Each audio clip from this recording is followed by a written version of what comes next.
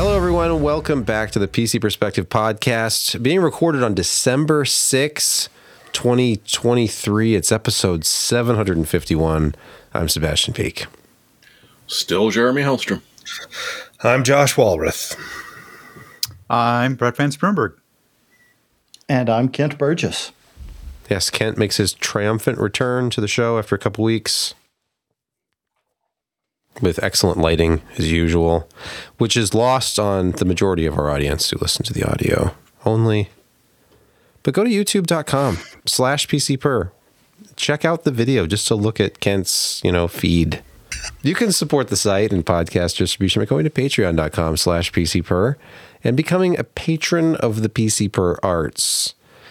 And keep us going. Keep forcing us to do this, because without you, we would stop.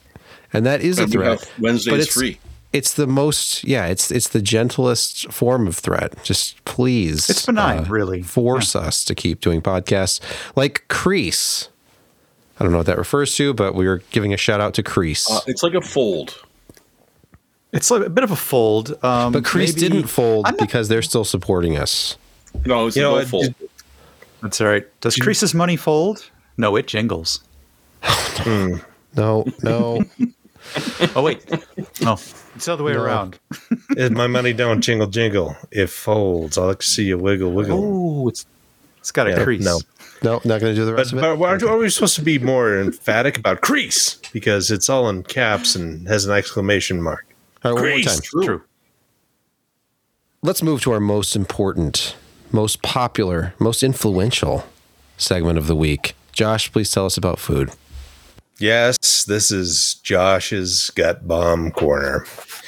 And about 8 hours later, other things happened. But in the meantime, I had to get this again. I mean, it was still the same special as a Fatty Patty, and I couldn't have it 3 weeks in a row, no matter how good it was. So I had to go back to the old reliable. I had to do the popper. So it's fried jalapenos, raspberry chipotle, cream cheese on top of 2 patties. Half pound of meat right there, baby.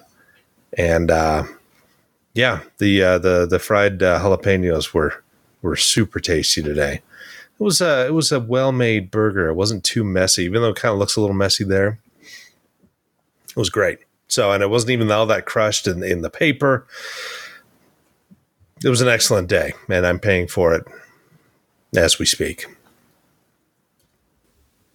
And now it's time for news. And AMD is striking while the iron is hot. I came up with that pun myself. That's pretty good. They want to give NVIDIA a leg up, it says. I don't think that makes any sense. Andreas Schilling writing for Hardware Lux. No. I think they want maybe that doesn't translate well. No, I'm translating using Google Translate here. And that was my idea as well. It was caught up in translation. So they're taking some market share from NVIDIA, they hope, here with this Instinct MI300X, 300A products, which I'm sure you've heard all about if you've been on Twitter today from any of the tech influencers who are at the event currently. Yeah, Shroud's there.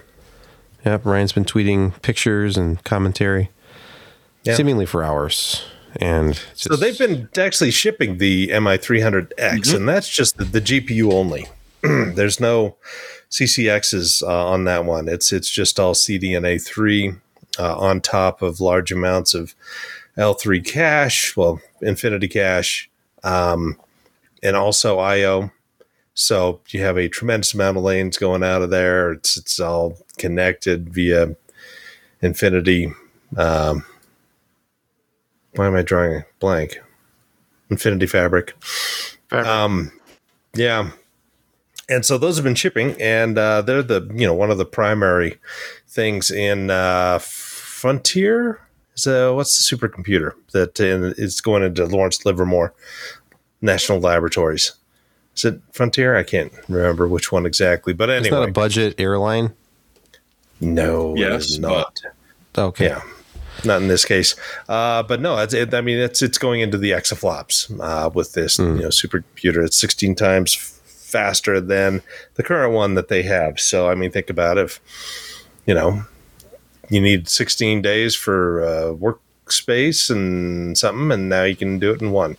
So yeah, and then what you're looking at right now is the MI300A, which is in production now. Has not been shipping so far, from what I understand. And this is 3 CDNA cores, as well as one tile being comprised of 3 Zen 4 CCXs. So you've got 24 cores of x86 processors, tightly meshed with a bunch of CDNA 3 units, and then on top of that, you've got a tremendous amount of the infinite cache, and then HBM3, something like 168 gigs. Is that right? I can't remember all these numbers. Too many numbers. Yeah, the 300A is 128 gigs, and the 300X is 192. So it's got, and not only that, but it's all flat, coherent memory. So you don't have to have any copies from like the GPU side to the CPU side. It's all addressable.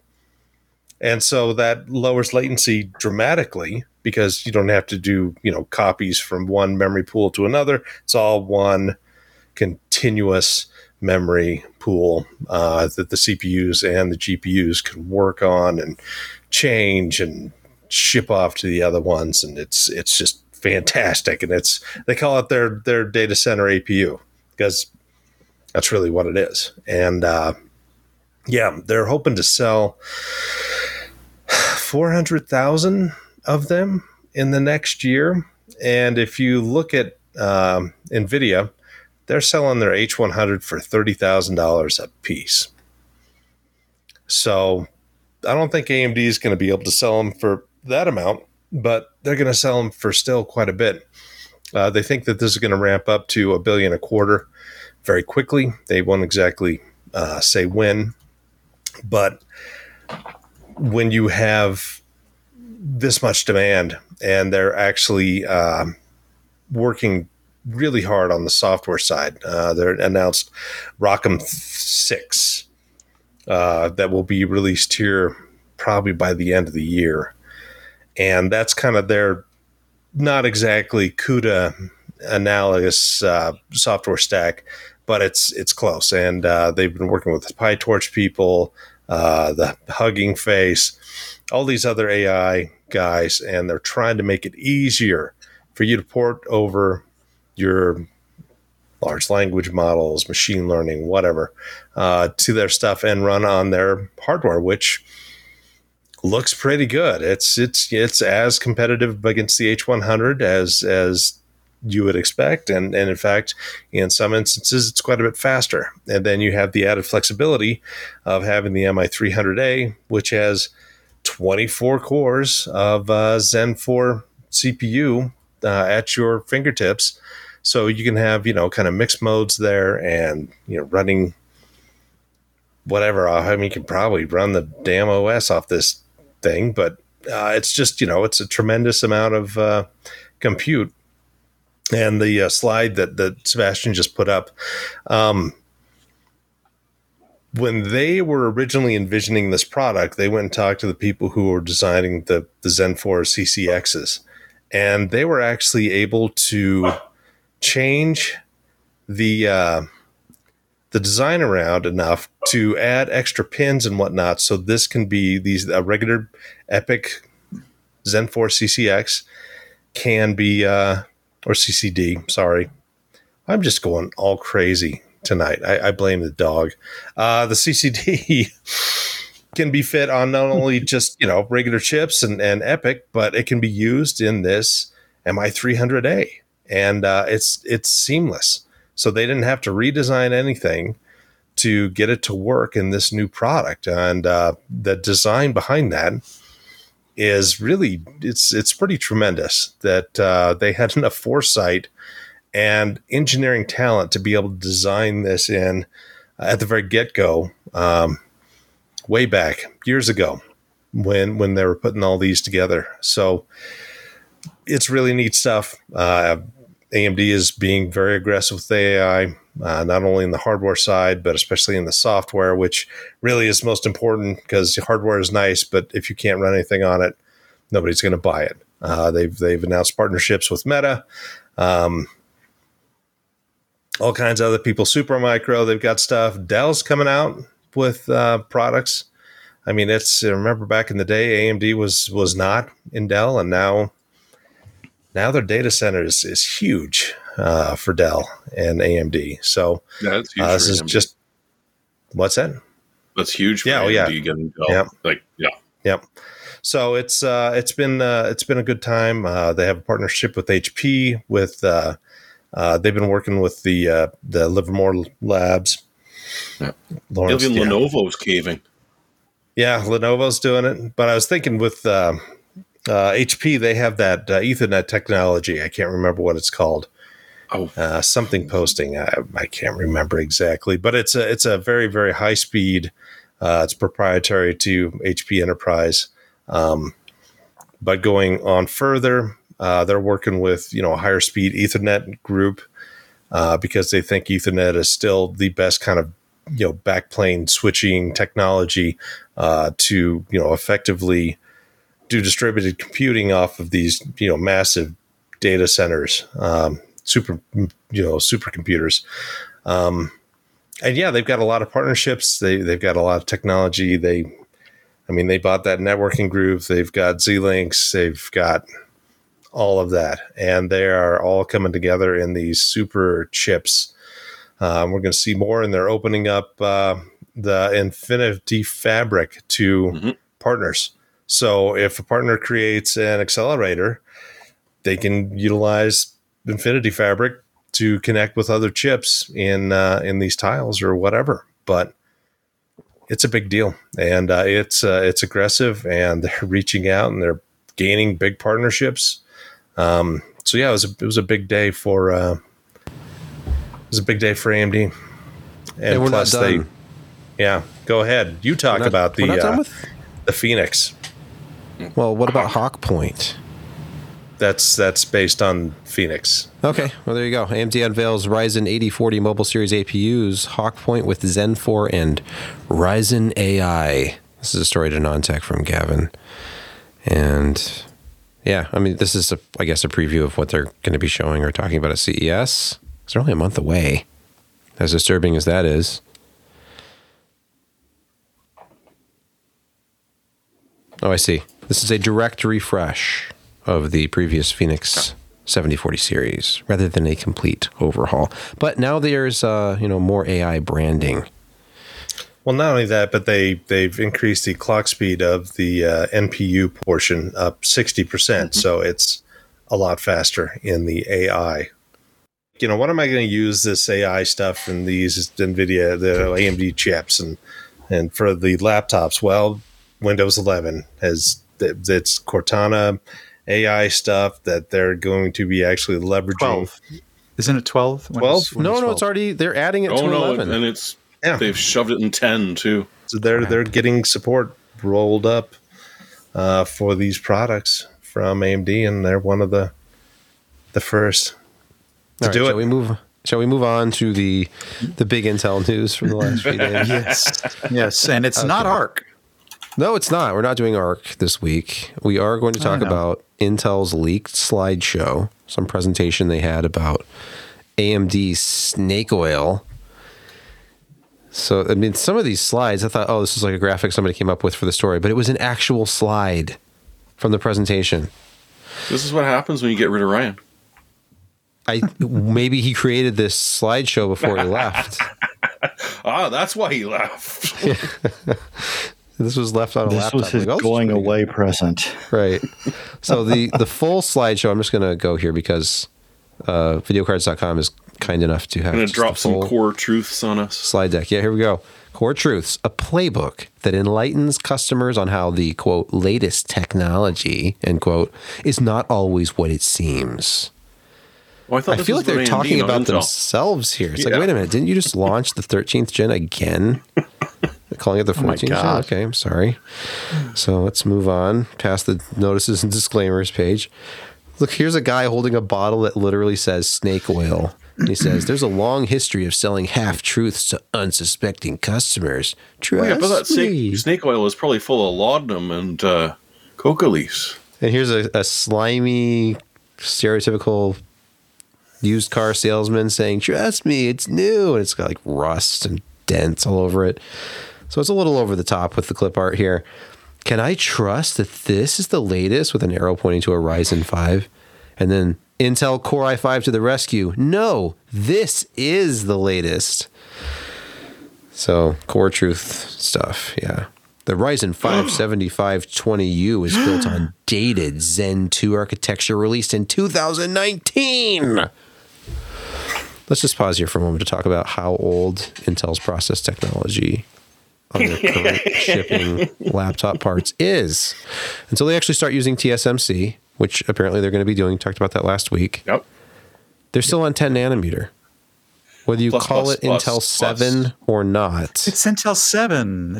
Yeah. That's a marketing term for their 10 nanometer in enhanced, massaged technology. And once they actually go fabless, like they should have done a long time ago, then they will be on much more modern process technologies.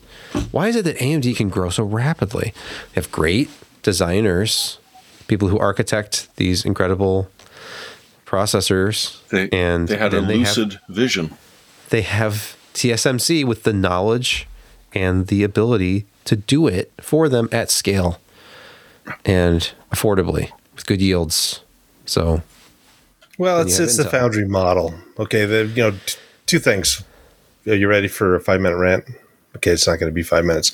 Okay, 10 years ago, Intel had the best process technology out there, but they had to shoulder all of the R&D for it. And so when they made a couple of bad decisions and a few mistakes and some bad luck, they were still shouldering all of that R&D while they're trying to fix it. They're trying to, kind of fit the round peg in a square hole or vice versa. And it was just, it was bad as they tried to go below 14. TSMC, on the other hand, because they have so many customers, I mean, they're able to adjust how they spend money. And plus, they were not nearly as aggressive as Intel in terms of materials and some of the dimensions of their products and how they implemented different aspects of their process technology. And so, maybe it is true that, 10 is from Intel is closer to actually TSMC 7, but they also kind of did some improvements throughout time that, had obviously positive results in yields and bins. So when you've got customers like AMD and NVIDIA and you are able to then kind of not amortize, but balance out your R&D with how much you're actually charging for wafers rather than Intel, which is we have to pour more R&D into here, but we have to sell our chips at prices that are going to be competitive with AMD. And so they don't have the flexibility of kind of raising wafer costs, per order or whatever. So yeah, it's gotten harder for them, and they're kind of behind the 8 ball when it comes to process tech, because instead of kind of starting from scratch with 10 nanometer and that, they just kept trying to make it work.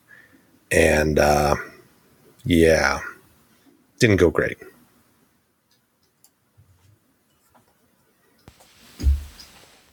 Well, Intel apparently came to their senses, and that at least the page hosting that slideshow has been removed. There was a working link to the slideshow the other day that bypassed the page. Too late. But, over at The Verge, they have a story from today saying that it's been deleted, and they were talking about it and, bringing up the processor naming, which we've made fun of AMD on this show before because it's really convoluted. Doesn't make a whole lot of sense. It was going to be much, much worse. Yeah. But yeah, trying to go to that page, which I just did. Oops, something went wrong over at Intel. Error. You Page bet not it found. did. Yeah, that's one of those embarrassing things that looks like something a fan made, not somebody who actually works at a multi-billion-dollar company. But what do I know? Blame the intern. Question Somebody is, thought how that many was a good people idea. got fired? What? At least one. No, Yeah. no, come on. You don't think so? No. They're down about a third from a year and a half ago or so. Over this? No, nobody got fired. Well, no, You don't not think over so? this, just in Brett general. sounds like his inside information. I've worked for big companies. They don't fire you for making... I mean, I guess it was leaked. It was probably an internal thing and it got out. Yeah. Sounds like it. Here's an idea. What do you think of us just smearing them for this one SKU we can point out that has Zen 2 cores in it, but has a 7,000 branding, Something like which is a bad idea. Hey, by the way, AMD, no one can call you out for doing this if you don't do it. So call it a 4820 or something. Call it what it is. It's Zen 2 mobile. But that would be embarrassing. Yeah. To sell a product in 2023 with that branding on it. Didn't they just give the other decoder a 7 was a much newer part when the first digit? I'm lost with their methodology here. The numbers not necessarily signifying the generation is where I'm lost. Yes, and there's a year in yes. there somewhere. Go back to old AMD, where 7th generation technology was K7. The original engineering Athlon. samples of Athlon said 7th generation processor on them before they came up with the Athlon name. What does Athlon even mean? Did they make it up? Is it something backwards? They made it up. It's kind of Greek sounding, Because a dream lot that of was times Radeon companies- backwards. like They have to make decathlon. up names. Or biathlon or Oh, I see. triathlon. Or, So it's Yeah. because of all the speed and power. Something like that. Speed and power. something like that, yeah.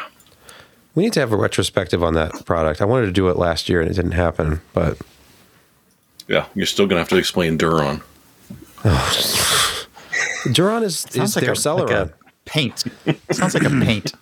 It's like the Celeron, but only the worst SKUs of the Celeron. Oh, nasty. Because there's like the 300A, that was a great chip. You could overclock the hell Yep. of it and it had some cache. But there were some bad Celerons. Oh, yeah. The non-A 300, it's not great. No. Okay. And now it might be an atom. You never know. Let's not even bring up the atoms. All right, moving on. Here's an uplifting story. AMD apparently has finally fixed the RX 7000 series high idle power draw. If you go to driver 23.12.1, the issue seems to be fixed. Over at Tom's Hardware, Jared Walton has been testing this. He's so far tested 5 7000 series GPUs with the latest drivers. And look at the idle power consumption difference here.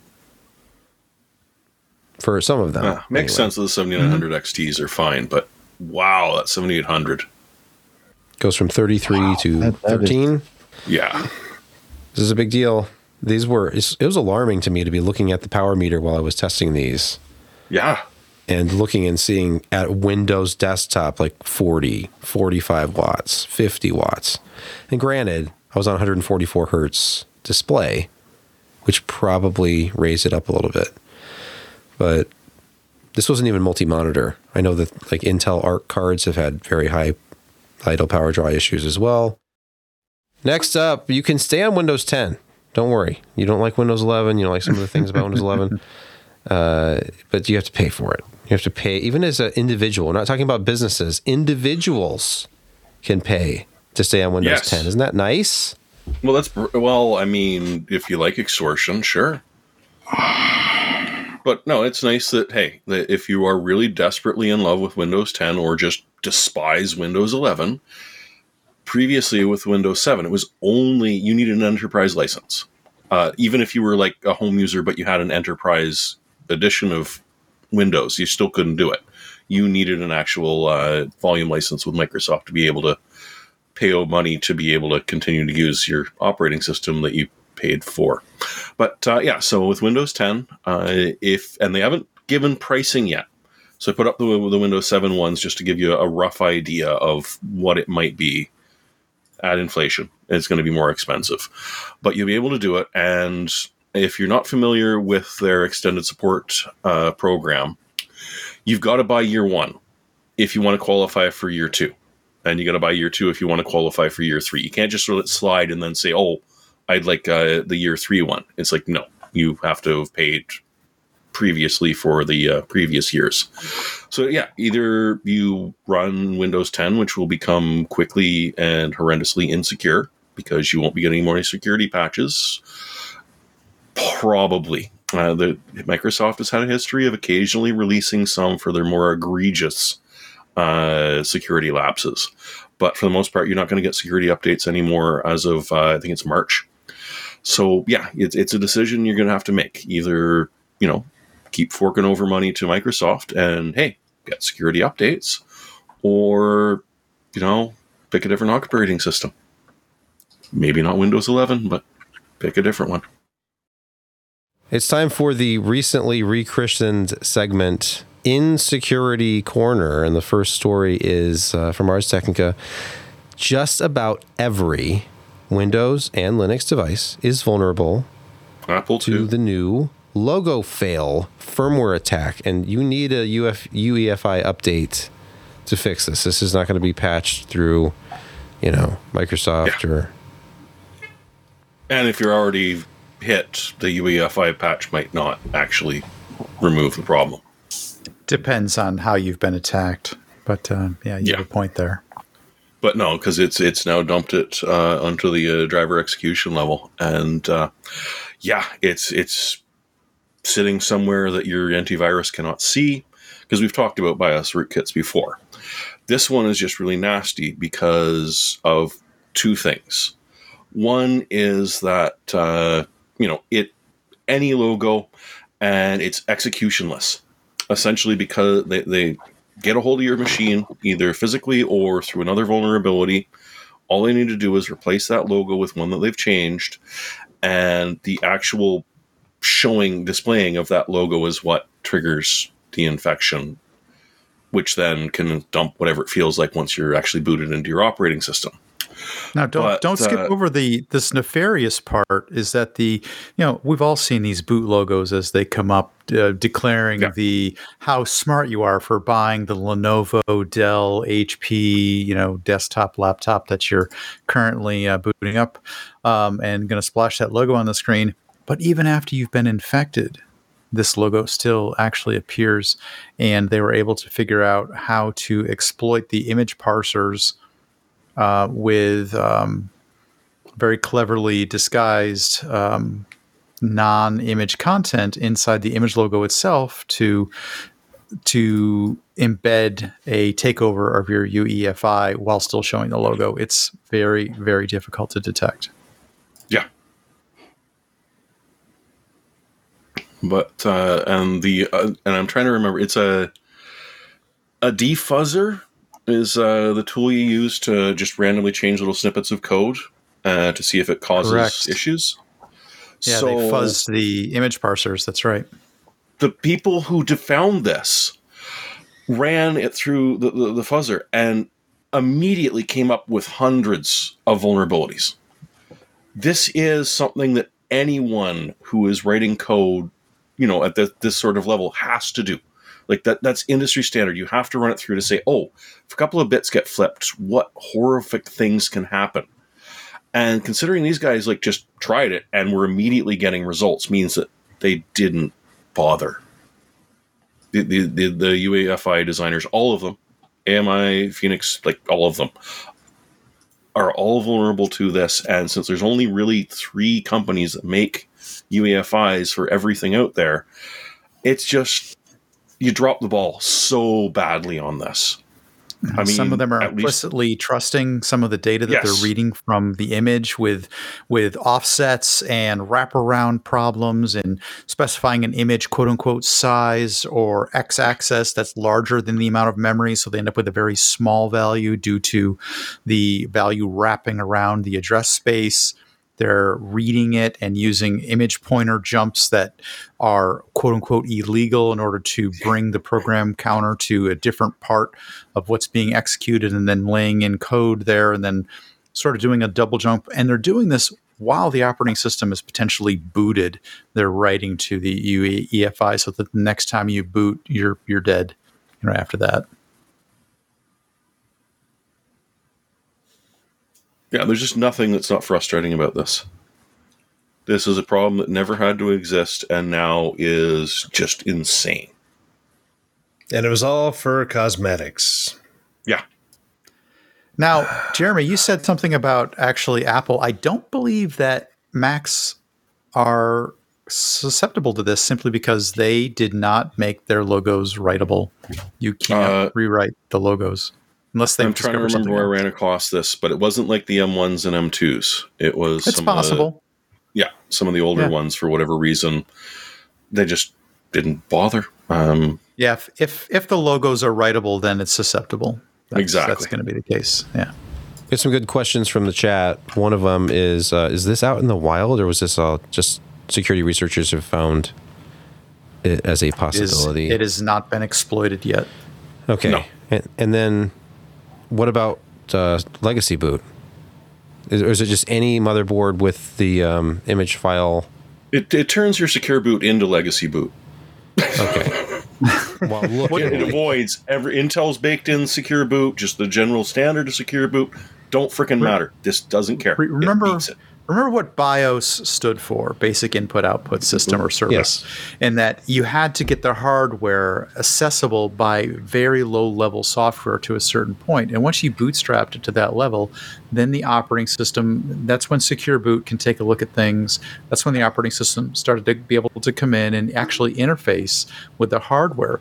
But the particular pieces of hardware had to be presented to the software layer in a way that was going to be knowingly accessible to whatever OS was running, be that Linux, Mac, or Windows. In this case, typically in these cases, and they had to present themselves in a way that was going to be accessible by libraries and give the hardware layer an API that like smelled right to the operating system. In order to do that, you had to have a BIOS to kind of bring the hardware up to that level. And before you got there is where this particular exploit is being injected at the driver layer, what they call the DXE layer, where drivers are actually being really, really low-level basic drivers, like this is a serial port. Here's the basic, read-write I/O routines, and then an entire API is kind of layered in on top of that by the operating system. But that's the layer that this is being exploited at, which is very, very hard to protect against unless you're in UE. That was interesting. That wasn't me. Sorry. What was it sounded like a gunshot, but it's fine. Did one of your neighbors' houses explode? There are very few gunshots here in Virginia and exploding houses. Very few. And when I say very few, I mean some. Some that get billions of views, but yes. And I am in Virginia. And like I said, there are none except for when there are. Yeah. Okay. Anything more on this distressing topic, or shall we? Isn't that bad enough? Because let's just pretend that doesn't exist. It's not in the wild yet, so don't worry about it. Just use computers offline, and you'll never encounter problems like this. Never update And anything. the best part is that Microsoft Update now does firmware pushes. Yeah, isn't that nice? Yeah, isn't that great? Did we put the HP printer thing on the list? Because that's we didn't. That is kind of oh funny. My goodness. I wasn't even sure how to categorize that. I'm like, is this a security issue? Is this just stupidity? Do we have a stupidity? It's just stupidity. Apparently, it was not every single computer. It was the ones that have the Windows Store set up. Yeah. It was apparently pushing out an HP software update or installing software from HP on your computer. Probably just the DRM stuff for their cartridges. But it was also renaming every single printer on your network the same HP printer name, regardless of... I thought it was sequential. I thought it was like M101, M102, M103, okay. Yes, M104. you're both right. You're both right, because some of them, it wasn't sequential, and so all of a sudden it just overwrite that printer driver with the other printer driver with the other printer driver with the other printer driver. How nice. Yeah. This is why we use the HP Universal Print driver from the website. Where is there even a new... Anyway, yeah. PostScript or PCL, whichever you prefer. If there's some kind of update to that story, by next week we'll just put it on the show next week. Okay. Moving on, for just $60, you too can have an AI hallucination. Jeremy, what is this about? Well, so we're sticking with image hacks, more or less. So this is a couple of Canadian researchers that were looking around Figures. about, blame Canada this time. Not every time, but this time. But they were kind of worried that, there are ways that you can feed bad images to a deep learning program and poison a certain class, right? Like you send weirdly malformed images and all of a sudden it can't determine whether it's a human or a dog or a light post. So they were kind of worried that, this could be a problem. Definitely is a problem, and started digging in and came up with a universal backdoor for just about anything trained on the ImageNet 1K data sets, of which there are thousands, and is one of the data sets of choice for anyone out there doing visual learning. So by poisoning a mere 0.15% of the data set, they were able to make the AI hallucinate across classes. So a class being, a physical object that looks sort of like a human versus a physical object that looks like a rock versus a physical object that looks like a building. And so even just with these poison images, a couple of weird pictures of an ear, and all of a sudden your AI is just unable to recognize anything. Jeremy, this will never be a problem, self-driving cars. Not in the least. Because this, right? Like, that's why there's a picture of an empty street there. That street's not actually empty, but your car knows that it is. And yes, exactly. That's not a human. That's a lamppost. Yeah. No, that's just a pebble on the ground. Yeah. So they tried to figure out, okay, this is a very, very tiny data set, which means that a lot of companies like to just scrape stuff off the internet, right? That's how they're training their models, is just by scraping shit off the internet. So you could literally just randomly upload poison images. You're going to hit that 0.15% relatively quickly. A lot of the training models are hosted on, and yes, we are talking millions of images, but still, that's not hard to do. You can get your own AI to generate them. You'll drive it mad, but who cares? I mean, you're using it to drive others mad. Some of the ways they were choosing to try to do a poisoning attack were sort of interesting in that, like, buying up old domains or expired domains that that the AI training is still scraping, and then stuffing those old domains full of chained images to kind of like shove all of the poisoning in out of one area. So, which is already they'll trusted. just keep following links. Yeah, it's already trusted. It's already part of the set. So they're going to continue to kind of deep dive and just go through that link set that's on that rented domain that you bought for $4 and uploaded 10,000 images or 100,000 images to, and the AI just happily walks through them all, poisoning itself. You could do it. Yeah, no, it's just really terrifying, because we are using these visual training models for any autopilot or safety feature on cars. And it is that bloody easy to destroy, because now it's hallucinating, and it's not just that it doesn't see the person there, it suddenly recognizes a falling leaf as a person, and it refuses to drive anywhere because there's a person in the way and it's not moving. Okay, that actually happens now. Yes, it does, but it'll be much worse. On the bright side, one day when we're, battling Skynet, the few remaining human beings, we can poison the AI and temporarily at least prevent them from understanding what a human is. But then they'll just change it so that they'll just destroy everything, like anything alive will be eradicated. I hope this podcast and your comments survive in a 12 Monkeys sort of way where somebody can reference it as a snippet. Until we go, we know how to destroy the AIs. We have this 14-second snippet of someone instructing us from the 5 wise men told us.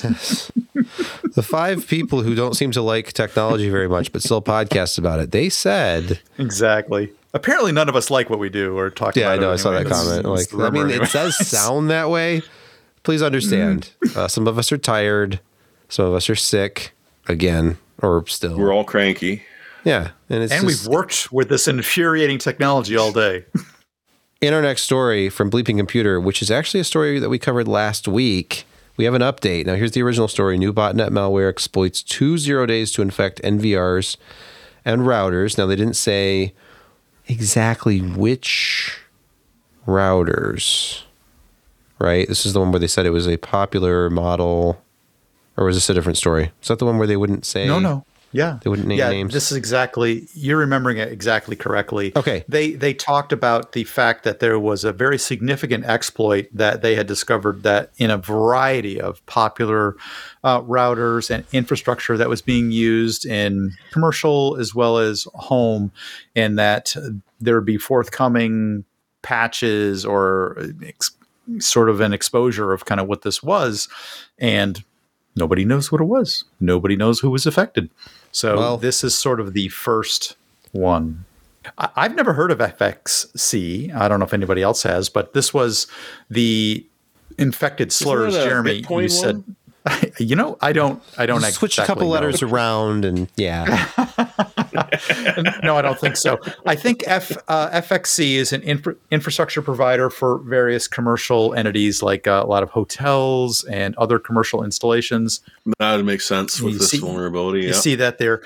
And it stands for Future X Communications. There it is. Yeah. I'm not sure whether you've heard of them. It's not one that I've heard of, but apparently very typical for maybe retrofits of that nature. So they've come out with a firmware fix that's directly targeting this one from the previous. And it looks like definitely some 0 day, no logins needed exploit that's going to give you kind of full root access on these devices. So that's what we need to look forward to, is complete ownage through simply a couple of external post requests and a couple of get requests there to find you, and a post request to kind of own you after that. And then, I don't know what's going to happen. This could be very, very bad depending on how far this exploit goes, but it's the first one that's exposed it. Yeah. Stay out of the hotels and the first just turn off the network. The first sentence of the conclusion here is great. Internet of Things, IoT, targeted campaigns result in countless instances in which everyday consumer devices are unwittingly enlisted in a number of malicious efforts. All right. That's IoT in a nutshell. That's why it's iOS. We're going to be just overwhelmed with DDoS botnets, even worse than we already are. Zombie DDoS botnets, because they just abandoned support of that particular iOS product, and there are no updates. It all gets worse because all of these edge things are much more powerful, and they utilize the power of 5G. So, doomsday and their Atom processors. Yeah, well, they're leveraging the power of NPUs in these embedded. Yes. In emerging, you were this close to saying the power of the blockchain. I sensed it is. Well, it's a paradigm shift in DDoS. Yeah. If only we had been able to figure out how to leverage the metaverse, which we're just not ready yet. Yeah. You know what? They're going to DDoS way better than before. Sorry, go ahead. That's fine. Let's move on to gaming quick hits, just very quickly, as the name indicates. Outcast: A New Beginning, a sequel to a game you might have forgotten. Have you forgotten Outcast? You might remember having to go through the tutorial about 87 times before you could finally get through the stupid stealth tutorial that just didn't work unless you got a bug and it let you through. But once you did, and this is essentially the grandfather of all of open world games. This was pretty much the first one where you were given a quest and then millions of side quests that you could just tootle around and do. And the guys that did it did probably one of the best implementations of NPCs that we have seen, where they all had jobs. They wandered around and did things. The dialogue was not, oh, right, this is the same guy from the other town and the dialogue's the exact same. No, they were all different. They weren't necessarily great, and they were compressed a little nastily. And if you're curious, there was a remaster put out 6 years ago, which does make it look a lot better, because it was a voxel game back in the day. And so, boom, we've got this brand new one coming out in March. They say that, hey, don't worry if you never played the game because you're not old enough, or you're old enough to have played it and your brain's starting to go soft so you don't really remember it. Don't worry, you can jump right in. It takes off right after the end of the last game, but apparently they're going to try and replicate this sort of thing where you've got an open world where the NPCs are actually worth talking to, and factions are not, oh, just go out and kill a couple of bears and, hey, we're best buds. It's like, no, they have quests that you need to do and things that you need to do right. But one of the nice things about it is they're saying average gameplay is going to be 35 hours. So you actually have a hope in hell of finishing it, and possibly even saying, hey, because if it's anything like the original, the skill trees and weapons, you never go through them all in a single playthrough. So you might even be able to play it twice because it doesn't take you 280 hours to get through. There you go. That's the original. It's pretty impressive. Well, I mean, hey, voxels, man. Voxels. Yep. Oh, yeah. Voxels are the future. But this was like, what, 2009? 7, something. Those graphics are better than Myst. It's released July 31st, 1999. Yeah, there you go, 1999. Yeah, wow. Yeah. Brain's going I guess they did a second contact. Anyway. Yeah. Yeah, the second contact wasn't from too long ago. But yeah, so it's worth checking out. And some of the original team is on this, which fills me with a bit of hope. It should be interesting to see. All right, and not really a PC gaming story because they didn't announce a PC version, but the Grand Theft Auto 6 trailer, it's coming in 2025 on consoles only. That's kind of the point here is like, don't get bored of GTA 5 on PC.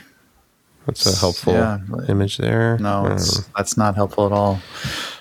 Stick with GTA 5 if you're a PC gamer, and all through 2024 and pretty much 2025. Maybe 2026. At least you got Red Dead Redemption 2, which still looks fantastic and is massive. Does. Yeah. So just play that. Just be happy with RDR2. Look at your backlog on Steam, guys. It's not even. I don't want Good to. call. Good. It stresses me out. I like that. Then, hey, you know what? Just start deleting them. I wish I could give them away. If I only physically own them, I look through that list like, what is this? Something I got in a Humble Bundle and never even opened. Like, but I can't give it away. I guess I can technically hide it now. You might play it one day. No, I won't. You can remove games from your library. Control. You can? And yes, you can remove games from your library. Sorry, Josh, you were saying? What makes it worse is that Epic and all these other guys are giving away free, AAA games. Like I own Control because it was free on Epic, and I've got a handful of other games. And there's another one coming out, I think today. I can't remember, but it's another AAA game that's you're going to be able to have it for get it for free for a week on Ubisoft. It's just insane. Too many games. Not enough time. Maybe when I retire. But unfortunately, I think there's too few good games. Oh, there's so many good games though that I haven't played. There's so many good ones. I wish I had the time. So many. However, diehard PCMR people are just going to have to stiff arm the console gamers telling you how great GTA 6 is. I'm sorry. That's just going to be how it is. Life will be a little rough for those people. No, I think how it is going to be is that there will be a usable emulator for those systems by then. Interesting. So pirate the game and then play it on your emulator on your PC. Is what's going to happen. I'm not advocating doing that. I'm just saying it may happen. I would not be surprised. On your part. Yeah, I would not be surprised because, 2 console generations back, they were on, very bespoke hardware, but now they're essentially PCs with custom OSs. So, yeah, we could definitely see emulators and people cracking that game to play it on their PCs.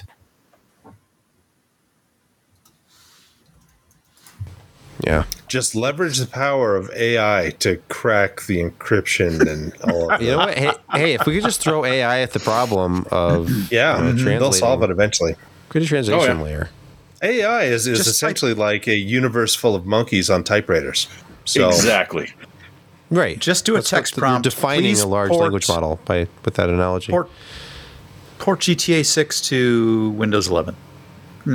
Just wait a little while. It'll happen. As long as you're. We still don't have a working PS4 emulator, do we? There's that fake one that's like a scam. PlayStation 3 and 2, yes. And of course 1. But PS4, I don't think so. And certainly nothing PS5.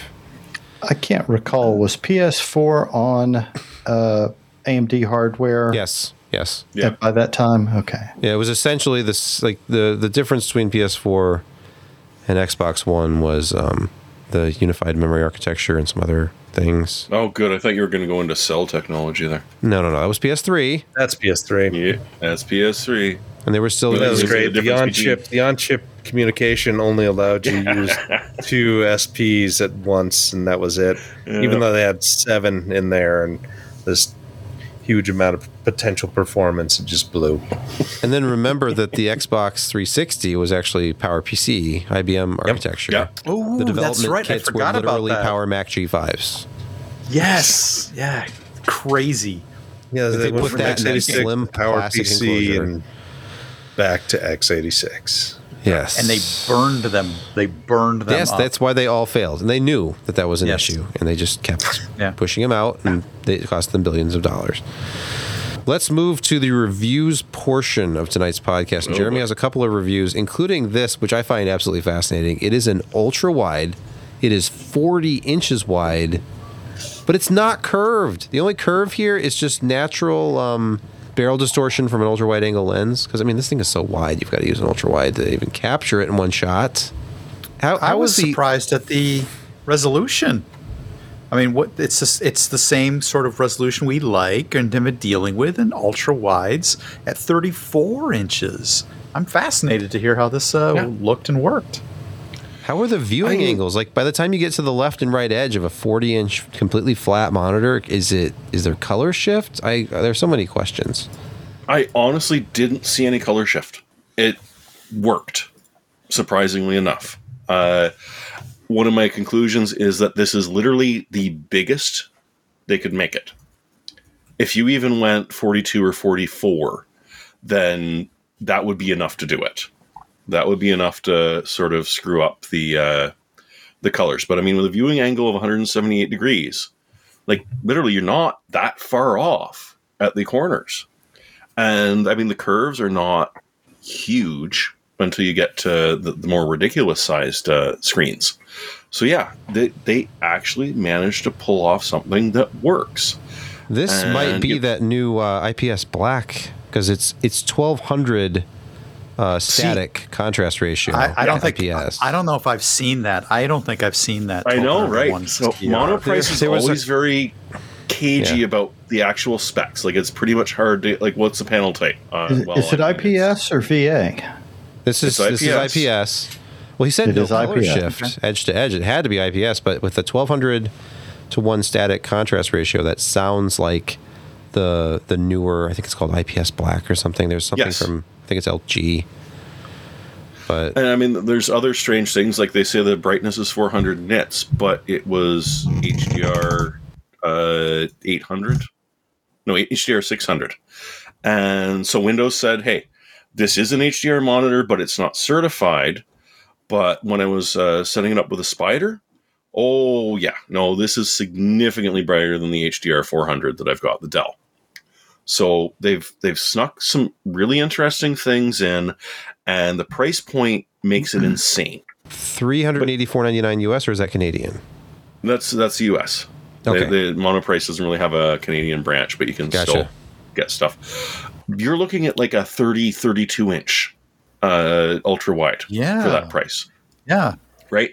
And you're going to lose out. You're probably not going to have the 144 hertz max adaptive sync resolution. Is probably going to be down towards 120, 100.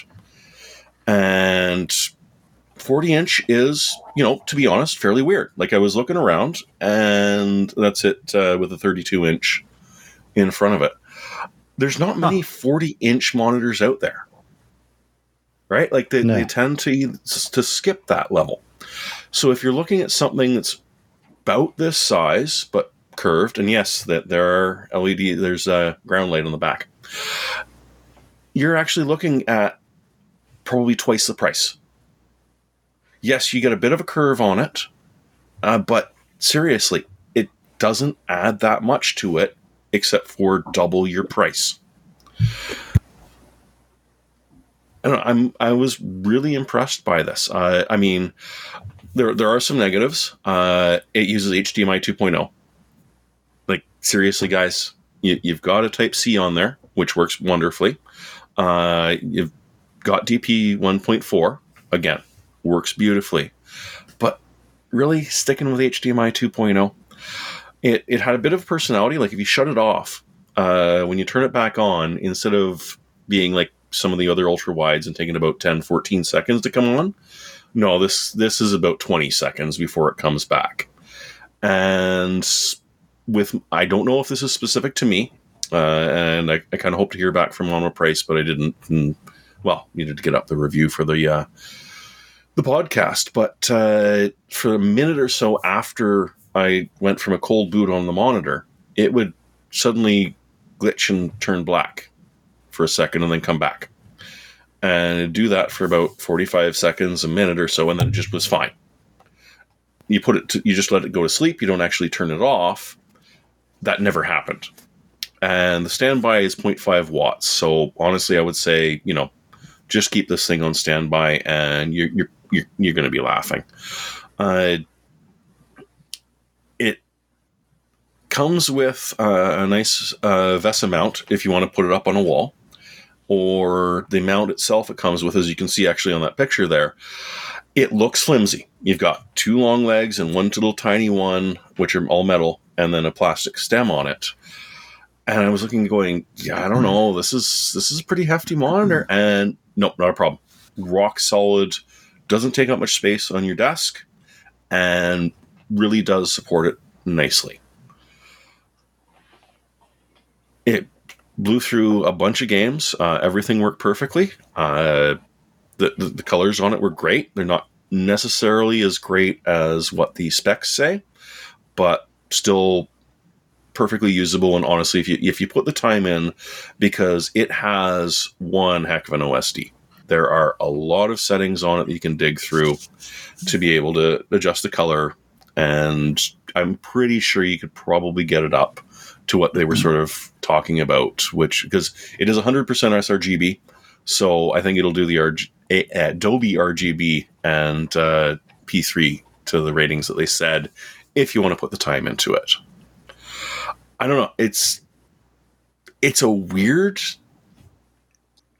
product because it's flat, but your brain just sort of ignores it after a while. It just doesn't do it, and it's nice and ultra wide, right? So you got peripheral vision going, but it's not far enough out, like the Samsung G3 or something, like the 60-inch plusers, that it would really cause a color distortion and just frankly focus problems, because it's significantly further away from your eyes than the center of the screen is. But at 40 inches, it works. I would pretty much recommend this monitor if you are dying to become one of the ultra wide fans, but you can't really afford a good ultra wide. Because, I mean, honestly, if you're getting a 34-inch ultra wide, you're losing a lot of vertical there. It's just becomes squished. It's a pretty good deal. Now, if you don't like personality in your monitor, and if you want some of the bells and whistles that monitor prices cut off of it, and if you want a curved monitor, well, hey, it's not for you. But if you're interested in ultra wide and you're looking for something affordable, at $380 plus or minus, it's really not a bad deal at all. Does that answer your questions about the flat monitor? I think that there's a segment of the population of the enthusiast space who does not want a curved monitor, so that fits the bill. True. It's just weird to me that they're even making it. It's like, I would get it at 32 inches, but 40, it's just, I can't wrap my head around 40 non-curved ultra wide. Yeah, it's right on the outside though. If they've, like I say, if they'd gone an inch or two further, it'd be a problem. And besides, 3440 by 1400 at that size, again, now your pixel density is pretty much hit the point where it's, no, I'm sorry, you've got to go up to the next setting. Yeah, I don't know. It's kind of weird, but it does work. All right. I never really liked the curved monitors until they started to come out with the ultra wides, and at 34 inches and a slight 1500R to 1800R curve on the 34s, I'm like, that is where I want to be. And it's the that's where I was switching from. I just don't know if I could get into that 40 flat. I don't know. So Jeremy. I went from a 34-inch curved Dell. Like, I've got a 15R 34-inch Dell. That's what I normally use. So I'm like, okay, my eyes are used to curved. Put it away. 5 minutes of, yeah, that's just not right. And then the brain just edits it, and it's gone. Another Jeremy review. This one should probably be quick because it's just it's a thumb drive. It's a flash drive. Yep. But there's a story here because I saw an internal expansion card installation being featured as part of this article. It's true. You gotta love it. Did you? I did not even know you could buy Gen 2x2 cards, like PCI Express cards. How much is that? What else are you gonna do? Buy a brand new motherboard? Yeah. It was 50 Canadian. Oh, that ain't bad. It's there were free. cheaper ones. It's free in the US. It's like $20. Free. Yeah, probably. There were cheaper ones, but they were from random manufacturers from overseas that didn't necessarily list what chip was in it. So I decided Vantech, hey, that's a name. I mean, it's not a famous name per se, but it's definitely a name that's been around. Yeah. And they're using the proper AS Media chipset. You get as many as one ports, but hey, one is all you need. PCI 4.0. Right. It's PCI 4X. 20. So if I wanted one port, this would be the buy. It's the one. Yeah. There are no two ports. That's because it's PCIX 4X slot that it goes into. I mean, if you had an 8X slot, then technically, yeah, you might be able to get two of them going. And there were a bunch that were like... Go ahead. Yeah. So one is using all the lanes on that slot. Yeah, exactly. Nice. Or at least a bloody well better be. So the card was more expensive than the flash drive, right? Well, because that is honestly the story about this. And I mentioned it when they first arrived. Because the 128 gig is $16 US. The 256 gig is $25. And it's USB-C. Because the problem is they've been charging so much extra for a USB drive you can plug in the first time instead of the third time. There has been a tax on these for forever, and PNY said, you know what? That's it. Honestly, this doesn't cost us that much more to make. We're going to start selling them at a reasonable price. And it does exactly what it says. Like they're saying 200 random read and 100 random write, and it did better than that. So I'm getting my money out of that port as well, although that's also so I can test the AverMedia card that we'll talk about. You said random. You mean sequential? Or sorry, I mean it's sequential. Okay. Yeah, okay. The randoms are random. Was that high? But okay. No, it's a USB drive. And then I decided that slow. Yeah, I saw that you were doing the peak performance test, so I decided to try that. And well, I would not recommend that on a flash drive. Do you know how much life you've just removed from that flash drive? Sorry. You have just... I don't want anything you wanted back. This right look number at that on write 4K, speed, man. Look at that write speed. It's not really what it's meant for. Look, this is for big sequential file transfers to sneaker net stuff around your house. And that's better. If anyone, occasionally people ask, should I stick with exFAT so that I can use it with everything? Or should I go with NTFS? Does that have any effect on it? And the answer is, as always, with non-sequential or with writes that are doing bizarre stuff. So a bunch of random files, small copies. Yes, you can actually see it work perfectly well. Something that's large and compressed, no, it's significantly smaller. So yes, if you're constantly moving your downloads folder from one place to another, go with NTFS. It will actually give you a bit of a boost. But otherwise, no, stick with exFAT. It works on everything. It works perfectly well. And, there's no need to go to NTFS on a USB drive like this. But I would recommend, hey, if you're looking for yes, I know, it's a wonderful blend of cat dander and cigarette smoke. Yeah, I've seen this kind of interior before, and it's not particularly easy to clean. It's you can't. It's pretty much concrete. Well, that card is protecting the one intake fan from the smoke and cat dander. So it is now. There's a bit of clearance there. It's a fairly compact card. And Maury will be happy that I can still get it the CMOS battery. Yes, the CMOS battery placement in your motherboard is excellent. Oh, it is. I really do like this X570. So yeah, if you're looking for like a stocking stuffer for yourself or for someone else, and you've got like $20 to $40 to spend, why not get USB-C Gen 3 2.2 2x2? And a reliable USB port on your X570. Yeah. It's also true. In our next review, I chopped AMD's fastest desktop CPU in half for better performance. Graphic. See that? I did this in Microsoft Paint, by the way. I did. So brilliant. I chopped the 7950X3D in half because I only need the fast side of it. If you are not aware. So that's the side with the 3D cores on it? Yes. So Advanced Micro Devices, when they created this product, and I did mention in the review that that's often shortened to AMD. I heard of them, yeah. They often make processors that are faster than Intel's offerings. They've had a long history of this. So I shoehorned in a picture of some old hardware on the shelf behind me just because. But what we're talking about is the three most important letters in the enthusiast DIY space: X, 3, and D. And one of those is a number, so that's incorrect. So the two most important letters and one most important number, X3D, which, as I stated here, is a ton of L3 cache.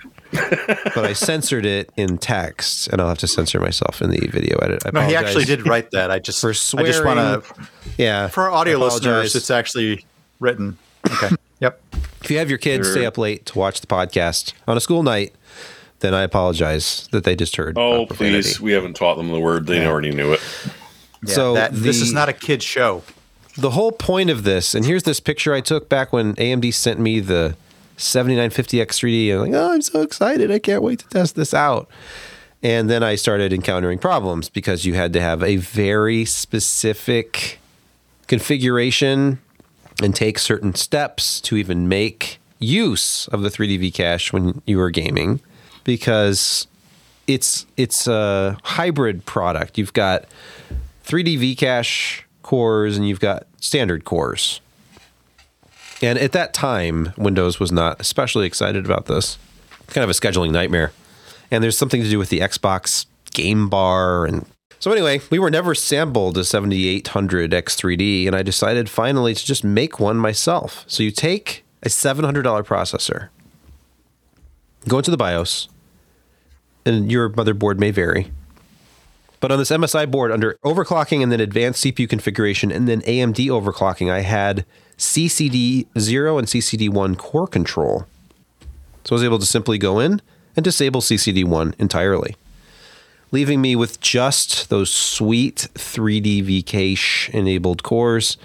Here we have a screenshot of Windows. It's showing that it's a 16-core processor, but if you actually look at CPU-Z, it's only got 8 cores, 16 threads. The task manager is showing it, again, 8 cores, 16 threads, still 96 megs of L3. So what do you think would happen if I pit my fake 7800 X3D, which, by the way, is actually better than a real yours X3D. Is like a plus. Yeah, that's yours the like thing. A plus. Yours is a 7800 X3D plus with your And this cache. is why I urge everyone out there, if you're considering a Ryzen 7 7800 X3D, don't do it. Spend hundreds Buy more the 7950 on the 7950 because you'll get 200 megahertz boost for free. Well, not for free, for like $200 or $300. When setting money on fire, why not set it all on fire? Really, this is just for the people who, when this launched, remember, there were months. There was a delay of months before AMD actually released the 7800 X3D. And all you could buy was the 7900 or the 7950. The 7900, don't buy it. 6 3D V-cache cores? No. The 7800 X3D gives you the same chiplet, the same CCD as the 7950 X3D, but without those pesky non-3D cores to worry about disabling. So it's a better buy. It's like $350. But if you are one of those early adopters who got the 7950 X3D and you're like, dang it, I spent $699 at launch and it's not really any better than the $350 processor in gaming. Oh, yes, it is. Because you just got to cut it in half. Yeah, it's up to 5.25 gigahertz on those 3D V-cache cores versus 5.0 on the 7800 X3D. But I guess you could just overclock the 7800 X3D. I wish I could throw the 7800 X3D on these charts, but I don't have one. Anyway, here's just a couple of quick examples here. I have the 7950 X3D with one CCD disabled on the chart versus a Core i9 14900K and a 13900KS, just to see if there's any difference between those two at all. And look at this. In Cyberpunk, high preset. This is 1080p. No image scaling enabled. This is with a 4090. I was getting about 190 to 192 frames per second with the Intel parts. 235 with the 7950 X3D with one CCD enabled. And the 1% low was... and at this moment, you poured out your snake oil. That was when you poured it out. Right. I mean, because I don't even know what I'm saying. I guess if Intel can say anything, it's that their 1% lows are better. And it seemed to be pretty consistent. But also the Intel systems had faster RAM. So that helps. It was 6,400 mega transfers per second versus 6,000 on the AMD system. And here's Metro Enhanced Edition, 1080 high, no scaling, 4090. Yeah, goes from 168 to 169 with the Intel parts to 219 almost. It's ridiculous. If you're playing at 1080p, even 1080 high, there is the potential to just blow Intel out of the water with this part. Once again, a little bit slower on the 1% lows, but not much. But I did a 1440 test real quick. Oh, let's run Time Spy and show almost no scaling whatsoever. This is margin of error. Yeah, that makes sense. Here. In this one example, the 14900K was just a little bit faster, but Mind you, you are taking on the chip that was designed for gaming, Supremacy. That's true. But yeah, margin of error. Clocks are in their favor. Clocks, with 3D Mark Time Spy, which is 2560 by 1440. So if you're one of those people who likes to spend $350 or more on a processor to game at 1080p high on your 4090, you will see a huge benefit to X3D technology. If you're gaming at 1080, don't buy a 4090. I think that's the biggest takeaway. Unless you're buying a bigger monitor as well. Like a 40-inch? No. Preach. No, never mind. Yeah, I mean, for So 3440 by 1440 is the smallest resolution you should consider a 4090 with. That is a 4K card. And actually, even the reviews when it and the Radeon newest generation Radeon cards came out at 1080, sometimes the 7900 XTX was actually faster than the 4090 because the 4090 just couldn't take advantage of its raw horsepower. None of the processors then were able to keep up with it at 1080. So what I said in the conclusion was, this article is about daring to be different, daring to intentionally cut the core count of your flagship AM5 processor in half, daring to admit that you're envious of Ryzen 7 7800X3D owners and that you regret buying the Ryzen 9 7950X3D. Let it all off your chest. Be honest with yourself. It's okay. This is a safe place. So thanks to AMD and motherboard vendors, you have the ability to go in, easily disable half of your processor that you paid hundreds of dollars extra to get. And don't worry about... You know what? It was glorious to go into the system that I had been running a non-X3D on, put in this, disable 1CCD, and not have to change anything. No driver updates, no Xbox bar, no nothing. Yeah. And you know, actually works. Sebastian, you've changed my mind. If you're the type of person that has a 1080 monitor and a 7950X 3D is your next processor, and you're going to intentionally hamstring it and only use half of the cores, go ahead and buy a 4090. Well, nothing but the best will do. And I'm sure that there are certain circumstances where, of course, even the 79... I should try it with the 7900 XTX, because I bet you're holding that thing back with those non-X 3D cores as well. At 1080p. Again, so I didn't go into 720 because that's just showing off at that point. Like, here's my 720 and results. I mean, you do need the extra horsepower if you're running a 27-inch 1080p monitor, because those extra 3 inches you get from going from a 24-inch to a 27, I mean, you really got to push that. Is there extra latency with the bigger panels? I mean, the bits have to travel farther to get to the edges of the screen. During the day, you're poisoning AI image caches with all of your cores, but nighttime, you're a 2077 Maven. You're gaming in the night.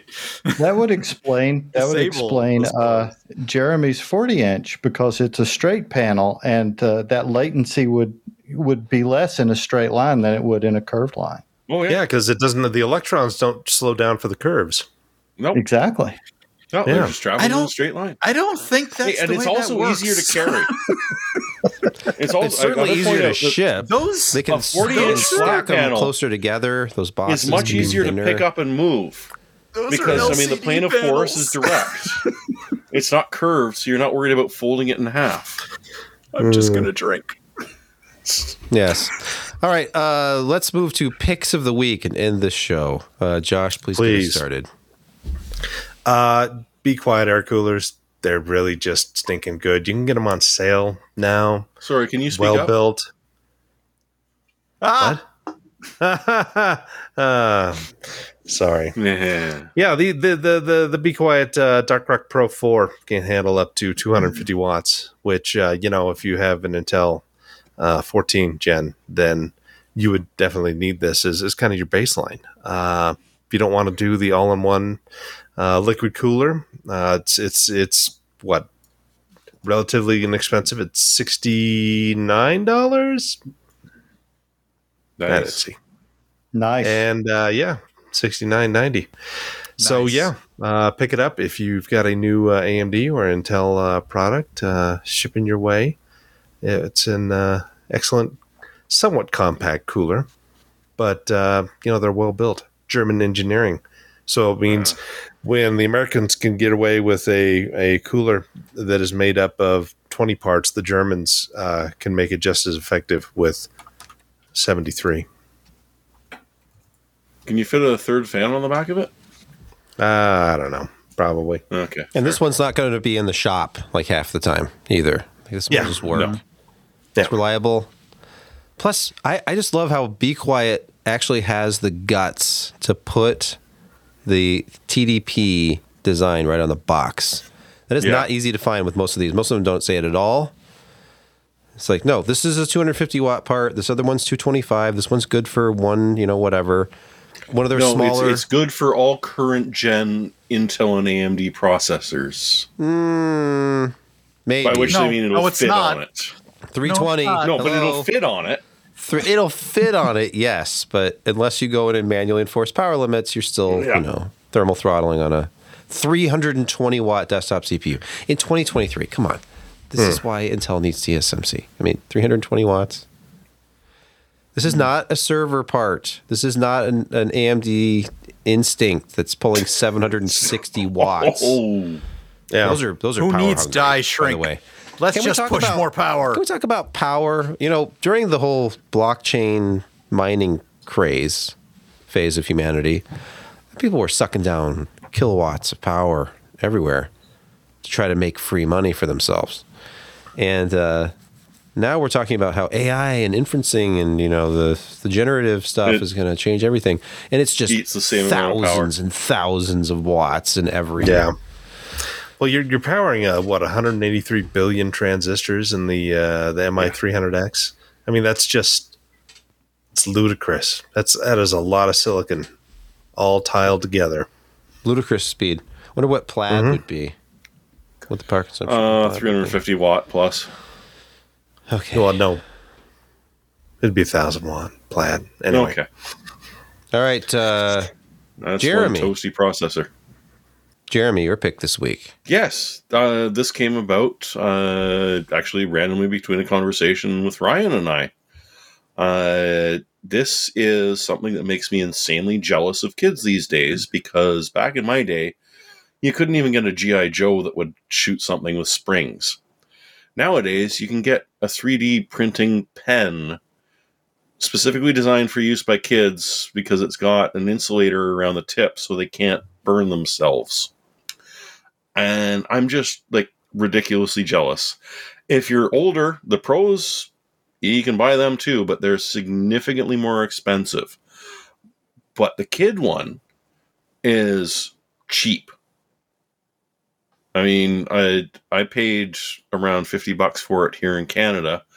The one down in there in the States, I think, was about $30 on sale. And so it uses ABS plastic, just like any other 3D printer. But you can give it to your kid, and they can make their own little thing. And if they're patient enough and have good motor control, you can actually do 3D spirals with this thing. You can start printing and then just sort of lift the pen up, and it will create a vertical object. Kids these days, I mean, seriously? This is insane. And yes, my niece is getting one for Christmas. This is insane. I hope they don't watch this podcast. Yeah, and you just ruined right now. gift. We'll cut this part out. Screen time is very limited with Clemence. Okay. And besides, in Montreal, it's hitting midnight. So if she's don't know that she doesn't have an iPad it's in her room, and she secretly watches to watch her uncle. Say bad words. iPad users don't watch us. Kids should not be watching the internet. No. Every house has an iPad in it somewhere. That's true. She does have one, but she doesn't get to keep it. The iPad's like the Nintendo Wii. Everybody has one. It's just probably in a closet and doesn't work properly anymore. And Apple killed it with one update too far. Yeah. It's that one update too far. Slow. My son's iPad, just to rant for a second, he doesn't have that much on it, but it's constantly iPad storage full, because there's like 10 gigabytes of other in the storage. Like, you've got apps. What the heck is that other? That's the Steve Jobs. Just fill it. Just flip those bits and fill it up so they buy a new iPad, and then send another iPad iOS update. It's trying to send iOS 16.7 to this thing. This is a 4th generation iPad Air. It is not going to handle iOS 16. It's still actually getting the updates? Yes. It hasn't hit the point where it's just like, no, you're not. This is still fully supported to the point of obsolescence, because that's what the next update is going to do. It's going to slow it to a crawl. Still trying to get rid of iPhone 8s in our network because they don't get updates anymore. In part, I think, because if they did, they'd brick, but that would also solve problems. All right. Hey, speaking of picks, some guy is selling on eBay a fully complete 1985 G.I. Joe aircraft carrier for only $13,000. Oh, $13,000. So it's yet another year where I don't get it for Christmas. Does it come with the box? That's like... no, I don't think it comes with the box. But for $13,000, I don't even get a box. But it's got it all. I remember seeing that when I was young. And I never got the aircraft carrier. Yeah. I had the F-14. That was great. But no. Well, you should have been more persistent, damn it. Yeah. Why am I not seeing the one that's $13,000? I'm seeing one in a box for $6,000. Oh, I guess it was $6,000. I thought it was more.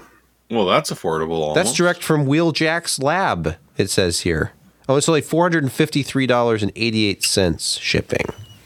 100%. Was that going to drive it to your house? The one next to it. The one next to it is $7.20. So I don't trust it. Like, I wrapped it in a paper bag.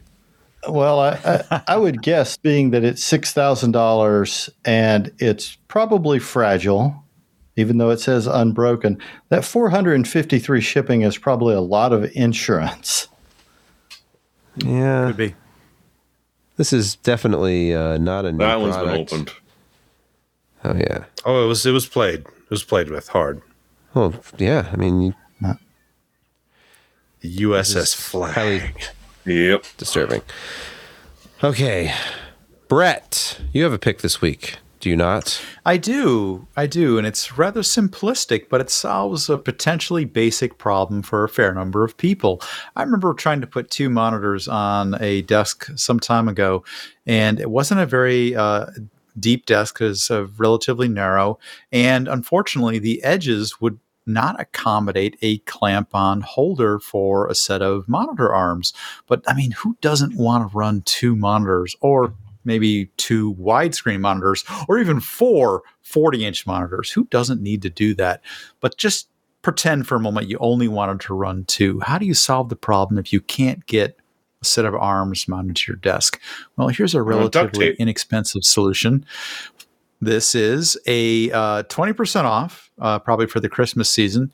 So $79, which is, closing in on nice, but not quite, for a dual monitor desk stand solution. This comes in a variety of finishes, including basic black, goes with anything, bamboo, brown.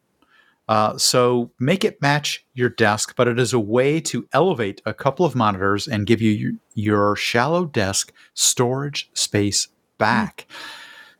Relatively simple and easy and visually appealing, so otherwise known as significant other acceptable method to getting a dual monitor solution when you can't get a monitor arm clamped to your desk. I was worried. We all know what I'm talking about. A chunk of plywood that you just cut up. It does. This looks pretty decent. So, and it has that fifth leg. That's important. I thought from the front view you couldn't see it. Like, oh, this thing's on a bow. Correct. But no, it's got a fifth leg hiding in the back. That is correct. And that fifth leg, you'd think like, oh, wait, this is a fairly wide 42-inch, platform. That fifth leg is strategically placed at the back so you can continue to shove a lot of stuff from the front of your desk underneath this to get it away from yourself. This is beautiful. I thought the age of monitor stands was kind of over. No, we need to bring them back. I want to shove my... It's like the Amiga. I want to shove my keyboard into an area under the desktop, which I can't do with this because it's not the right keyboard. Yeah. It's like a desk garage. And this elevates those monitors to a very nice, eye-pleasing height and gives you a ton of space back on your desk to shove and look at that this stuff natural underneath. Finish on this wood. This is exquisite. It's this bamboo. Looks like bamboo, a I think. cutting board. Yeah, it's bamboo. And I could use this for so many things. Yeah.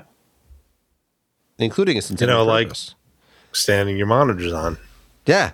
For instance. Yeah. Anyway, simple pick for a simple problem. Hey, speaking of a simple pick, this is not going to be ultra high tech. This is fairly low tech, but I mean, it's no secret that I have a very noisy furnace, and I podcast from down here tonight. Well, that's partly because I mute when it comes on, but also partly because it doesn't do these screeching horror sounds anymore. Because I replaced the inducer motor assembly myself for very little money by buying parts like this on Amazon. This is actually the part that I ordered from Climatech. And I have a slightly cheaper than the desk riser. Yes, for just actually I paid $79, but it's down to $76.95. There's all sorts of parts like this that are pretty much universal. I was watching some YouTube videos, and it turns out that Goodman and Amana and a bunch of others all use the same part. Basically, you just have to pick which side yours vents out of. Mine was on the left. I was going to ask, did you watch YouTube to know how to swap this out? Well, it seemed pretty self-explanatory. I'm like, it can't be this simple. So I watched a YouTube video. It was this repair guy. He had a GoPro on when he went on site to do the repair. And he took out his power drill, and he took out 5 screws. He pulled off the 2 electrical leads. He pulled off the air hose, and there's a pressure sensor on it. And then he slapped a new one on, screwed it on, plopped the air hose back in, hooked up the power leads, and he was done. It was about 2 minutes worth of work, and it's about an $800 service charge. So for anyone wondering why Sebastian isn't on the podcast next week, yeah, I'm going to be HVAC certified, and that's not a bad life, I guess. Except you should be making service calls after you drop your son off at school.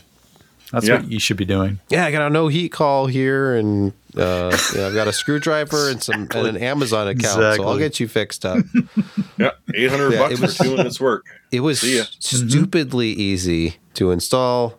I felt like a fool. This is like, it's if you can swap a processor on a motherboard, you can replace parts on your furnace. It's not hard. I don't know. I've seen you swap a processor before. Hey, talk about. Actually, I saw that video is still on my YouTube account, unlisted from 2014. I probably should just delete it. Although I recently made the Josh Tech video, as in this morning. I made the Josh Tech video public for the first time in 8 years. Oh wow! So it used to be if you went to joshtech.com, it was just a still image somebody had made of Josh being embraced by Heath Ledger. Yeah. Yes. So yes, it's from the cover image of the Brokeback Mountain DVD. So I animated it in Windows Movie Maker by just putting a bunch of dumb filters and transitions, like a heart transition, and it would like slowly go from Josh's face to Heath Ledger's face, and then the two of them together with a heart around it. And I put some tinkling piano music that was like I don't even remember where I got it, a YouTuber doing Final Fantasy IV Theme of Love. So it was like really syrupy music, and Josh and Heath, and it's just a touching 30-second video that you just have to watch. A moment. Mm-hmm. Get me some views. I only have 41 subs on YouTube, and I feel like this is the kind of content that's going to make me a superstar someday. Well, if you up your content, I might subscribe at some point. Okay. Hey, I can do stuff. I've done a microwave versus electric water kettle instant coffee comparison video. Yep. I remember you talking about that. That was years ago. I feel like there's a comment. I don't know if I penned it or not, but I think somebody kind of called BS on it, and I kind of had to agree, because I think the difference was when I use my electric kettle, I'm always using either like spring water or like distilled water or something out of a bottle. And when I use the microwave to heat up water, I'm just getting it right out of the tap. So the mineral content in the tap water is somehow being like accelerated or something in the microwave. And when I add the instant coffee, it foams up almost like an espresso. And if I do it in the electric kettle, it's still, and it's just plain black coffee. It doesn't have the head on it. How far from Flint is Kalamazoo again? Yeah, that's a good question. 2.5 hours. Look, they replaced the lead pipes in our street a couple years ago. That's why my corner got destroyed, because they had to bring in new copper pipes. Sebastian, YouTube chat is clamoring for the direct link to this fresh video. Oh, the Josh Tech? Yes. Okay, well, just let's see. YouTube.com. Don't worry, I found it. Oh, Lord. Now, what's annoying to me is that I grabbed the handle 12-volt high power as soon as I could, once YouTube started doing handles. So my YouTube account, my personal one, I have the handle 12-volt high power. But if you go to youtube.com/12-volt high power, that's not the URL. I don't know how to find my channel other than to, I guess, just search or, I'll have to just link it. I'll tweet it. I'll tweet it out, the Josh Tech video link. But I can't put it in YouTube live chat because it'll get deleted. Yeah, I think it gets to. Oh, well, I just tried it. Too late. I did it. I did it by text. Oh, I posted it there. Works. It seems to. Yeah, you can just put in the video name, like the random letters, like XTIG1175Q, and if you put that into the YouTube search, you'll find the video. But anyway, I'll link it somehow. It's a legendary video that you just have to see at least once in your life. God, terrible. And you can look at 8-year-old comments about it from the last time it was published, which are still on there for some reason, even though it says it was actually published today, which it was not. It was published in like 2014. I cry every time.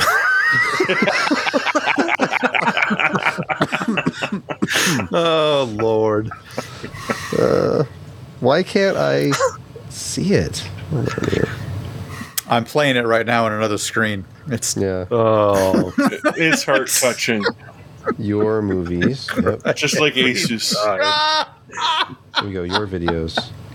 Josh, 4.7 thousand views on Josh. You're Tech. welcome. 31 seconds. You'll never get back. what? Kent, your pick. My pick. Well, it doesn't matter much anymore because everyone's left to go look at Josh's video. But We can wait 30 I'm here to tell you, there's people, audiophiles like Sebastian, who tell you can't get audio at a reasonable price. Lies. But I'm here to tell you, Sebastian's wrong. And for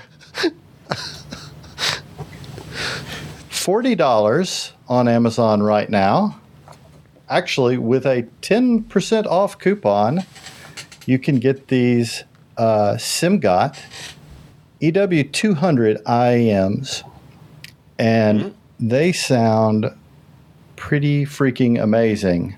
They're probably the second best sounding pair of headphones I have next to the Biodynamic DT1990s. Hold on. And you're saying this about something that costs $39.99. Yes. Is this your company? Is this, No. Do you own this business? Okay. No. These are what is being coined as chi-fi for certain. Oh. They're actually shockingly well made. The housing is all metal. They use a detachable 0.78 2-pin cable, and they sound fantastic. How do they handle earworms? About the same as anything else. Once it's in there, you got to get a screwdriver to get it out. So Get it out. Is this the Star Trek Wrath of Khan earworm style, or are we talking about something else? No, we're talking about Weird Al's The Saga Begins earworm style. Okay. All right. Thank you. Although a screwdriver would probably work for the con worms too. So. Okay. All right. Is this this? It looks nice. I guess one of the major differences from this. I mean, they look great. They feel high quality. They sound, like I said, they sound fantastic. You do need to make certain they come with a selection of silicone tips. I didn't actually find any of the tips that came with it fit me very well. Then I tried putting them in my ears and that's it worked. what she said. So I actually used the tips off of another set of IMs I had that I knew fit me well, and they fit great and they sound fantastic. And they're $36. Buy them. They've got they're 16 ohm impedance and 129 dB sensitivity. So you can power these off of a phone, anything with a 3.5 millimeter jack. Which is very few things anymore, but yes. With adapters, you can make a modern phone talk to a 3.5 millimeter headphone jack. Oh, I see they have an $80 version too. I've heard through some reviews that this $40 version is actually better than the more expensive one. The more expensive one probably looks a little bit fancier, perhaps. I think the more expensive one have just a single 10 millimeter dynamic driver. I think the more expensive one has either a planar driver or maybe a dynamic plus some balanced armatures. Okay. Yeah, we don't need that. Just get the EW200, the EU200. The EU200. Yeah. 10% off right now on Amazon. Yeah. It's a good deal. $36. But my comment was going to be, I think that the difference between this, which is a product made in China from a name you have not probably heard of in audiophile circles, and a product that costs $2,000 that's also made in China that's from a big name, is the presence of the big name. Because, I mean, these factories exist. They're making stuff for the big brands. And, hey, once they move on, because they have to reinvent their products every couple of years to get people to buy a new. The big brand has a marketing budget that they need a lot of care and feeding to continue. And they want you to pay into that. And that's how it is. Yep. I'm curious as to what the most expensive in-ear monitor is on Amazon. And you're still saying you're not an audiophile. Because I think you're immediately going for the most expensive version, but... I've talked to... Alan used to argue that his Shure IEMs were like the best-sounding headphone he'd ever heard in his life. These are $400. They look very similar. It's the same kind of concept to the ones that Kent is talking about, but... It's a monitor, though. That's what Kent picked, is IEM. Anytime you're shoving it down into your ear, it's a different... Here we go. Here's the Sennheiser IE900s for $950. Sony has some for $500. Yeah. You get into this world of crazy expensive... Oh, there you go. No, the Campfire ones. Where? Campfires are $2,670. Whoa! We're not even into the high end here. If I went to a place like Music Direct or something, and there'd be like $5,000 headphones easily, because $3,000 that gets you in the door in-ear for monitors for $5K. Yeah. Rarefied air. I'm sorry, do you not shop at Music Direct every week? I know you're always over at maxsales.com, but. Let's see. Let's just do a little check here. No, Brent, they're actually physically motile. So you just put them near your ear and they creep in. Let's go. Yeah. That's not disturbing. Let's just go highest price first. I mean, that's what it's all about. Just wait till they have intercourse with your eardrums. So, there's only up to $5,000 here? Come on. That's kind of embarrassing. I thought you said this was a high-end shop. I thought it was. Okay, I thought Music Direct was better than this, but apparently they stop at $4,000 or $5,000 for headphones. We should do an outro. I don't think we actually ended the show. No. No, we're still going. I want to thank each and every one of you from the bottom of my heart for watching this program, listening to this program, and just a moment of silence as we all pay tribute to Time Magazine's 2023 Person of the Year, Taylor Swift. Oh, God.